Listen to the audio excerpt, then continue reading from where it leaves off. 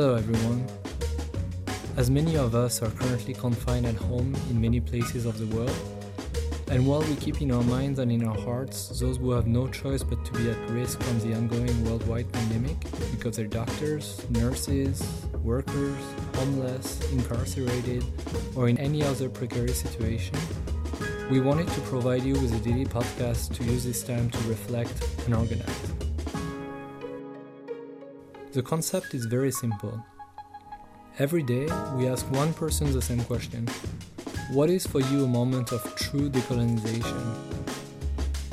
The answer can be a historical moment or something they witnessed, something heroic and grandiose or rather discreet and mundane, a durable blow to the structures of colonialism or a short instant of liberation. We thank you very much for listening and wish you and your loved ones the very best wherever you are. Hello everyone.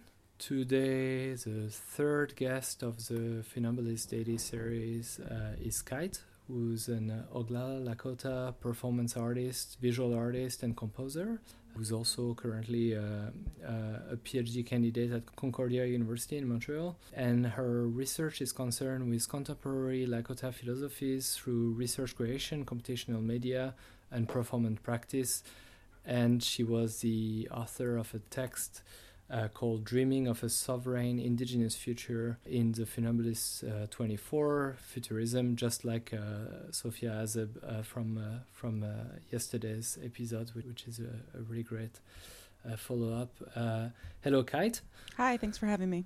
Thanks for your time. Perhaps let's get to it as early as now. What is the moment of true decolonization that you wanted to tell us about? I guess the moment is to me more of a process, a kind of a shared responsibility that I've seen not seen as a response to possible global economic collapse. It's interesting. Right before this happened, I was at a arts economies brainstorming meeting where we were proposing alternative economic models to help artists be supported in general and through like our normal set of crises. And now that we have an abnormal crisis, those alternative economic models seem more important. But it was interesting because I couldn't convince anybody that money was not necessary. And I know in our society now and in the West, it's to propose a non-monetary system is insane and goofy and maybe a neo-hippie sort of way. But the thing is that the Lakota people, a lot of indigenous people still now function not maybe in the most healthful sense now, but did function without monetary economies. And you know, what I've seen now is the kind of refusal to think outside that model. I've been listening a lot to pundits on the radio because there's not a lot left to do here. And it seems to be, it's like they can't wrap their heads around paying out $17 trillion to the American economy. But it's gotta, they can't think outside that idea of debt. And so when I've been seeing responses, it's interesting because now that I'm seeing responses in social media, people trying to reach out and help each other and give things for free. And that's a model, or gifting as a model, which is so much closer and so much more sustainable as is done in the Lakota world, where gifting is kind of the root of all social interaction. And I'm not an expert in Lakota economics or Lakota historical economics, but I do understand that our basic ethics, protocols, and values are based in providing for one another and providing for our tioshpayes, our family groups, and I see that happen, you know, on the reservation and in our communities there's already a lack of money and already an absence of the monetary dollar, but we still live and work and do our ceremonies and do our gifting, regardless. One of the ways I've seen a very clear gifting moment is some of our elders have reached out and have been using social media to share pejuta, which is medicine in Lakota. And so we've been sharing medicine, and I think since we have a little time, I might read a message from Mary Blackbird, who is an auntie of mine.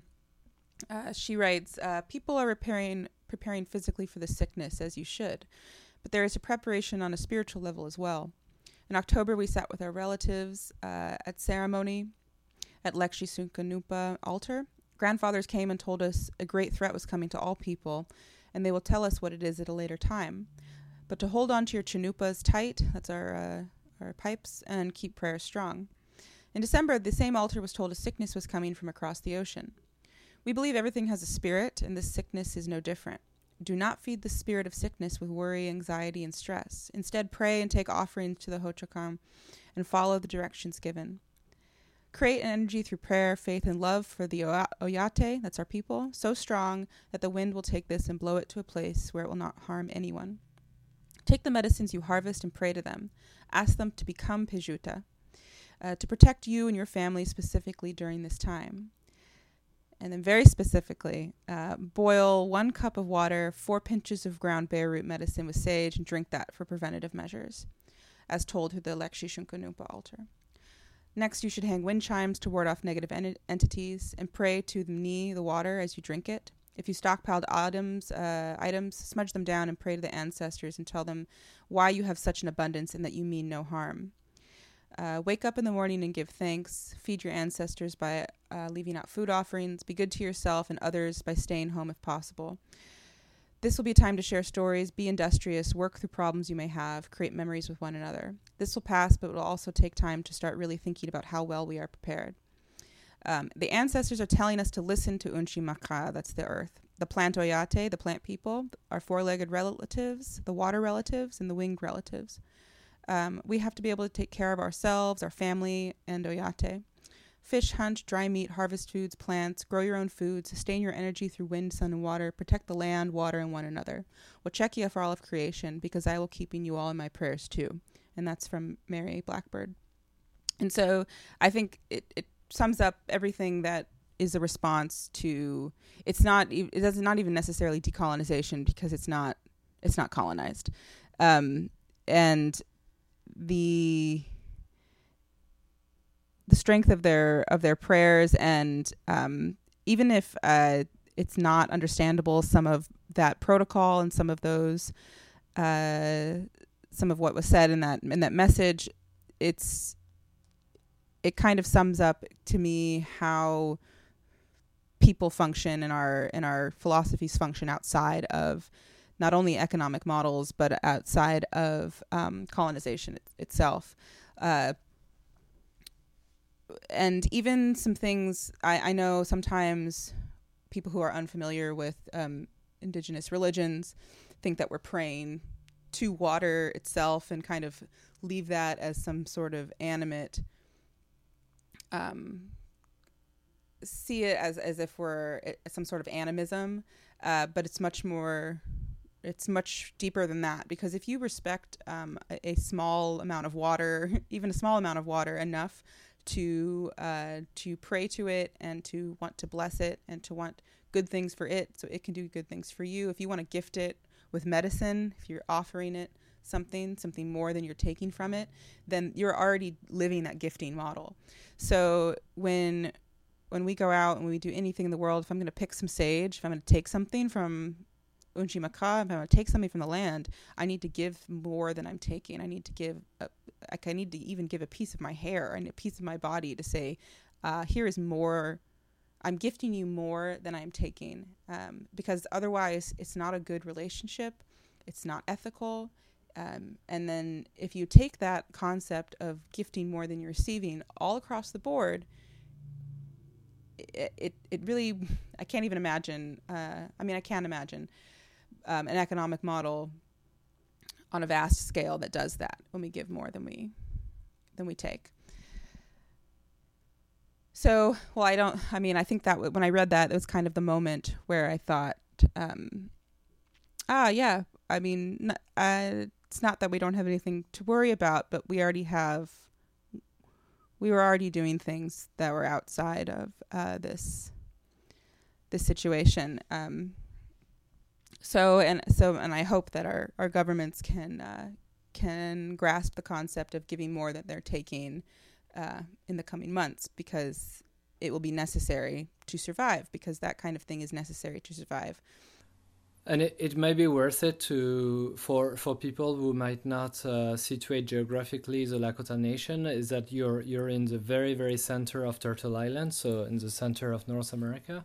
So everything you're describing in terms of a radically different economy is also at the very core of the perfect mix of capitalism and settler colonialism, right? So I think that also makes a lot of sense in that case.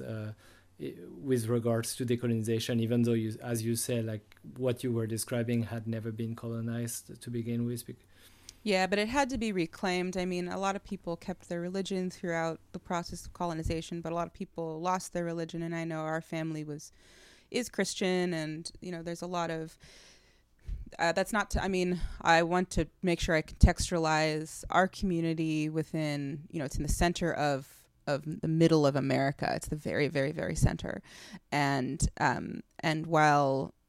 we have to fight every day to keep control, to work towards sovereignty, to make sure that we have enough food to eat. The supply chain, if supply chains get cut off, we'll be the first to get cut off, because that's the way it works in the U.S. But there are a lot of really good efforts to create sustainable food economies in our community, and I think it's a similar situation for all these small pockets of communities, these hundreds of reservations and villages all across Turtle Island, where we've got these colonial powers of Canada and the United States who have pushed us into this, who's tried to strip us of our economic models. I mean, the other gifting economy I'm really familiar with is potlatch on the West Coast, and potlatch was banned because the government thought that the indigenous people were giving things away when they shouldn't be giving things away. But that's where our wealth comes from giving. And that basic discrepancy between value is, it's repeated all throughout the continent and probably throughout the world, that if you don't want to give more, if you don't value giving more than you're receiving, then I think it spells out how things can collapse in times of great need. So I think that this pattern of historically entrapping people to try to force them out of their economic models, to try to force the Lakota people to farm and to do the industry. It's interesting in this message from Mary Blackbird, she tells us to be industrious. And it's funny because she does. I don't think she means the same kind of industrious that the work from home order means, because a lot of times Native people are glossed as being not hard workers, as being lazy. It's kind of a common way to put down the other in the society, is to say that they're lazy, and but we're not lazy. There's lots to do at home. There's lots to do. Great. Well, Kite, thank you so much. I think I might add to this conversation the fact that each of your art pieces could also be this moment of decolonization that we're talking about. So I really invite everyone to go see them on your website or to read the text that you wrote for the Funambulist, we just gave a 2-week free access to the entire archive. So now is the right moment for everyone to go read it. Once again, I thank you very much, and I join you in wishing that we're able to give more than we take for these very particular times of ours. Thank you. Thank you. That's all for today. Find us tomorrow again for a new episode as part of this daily podcast series. And if you're a subscriber to the Funambulist, remember that you have access to every single article we published in the past in their online version on our website. Thank you very much and take care.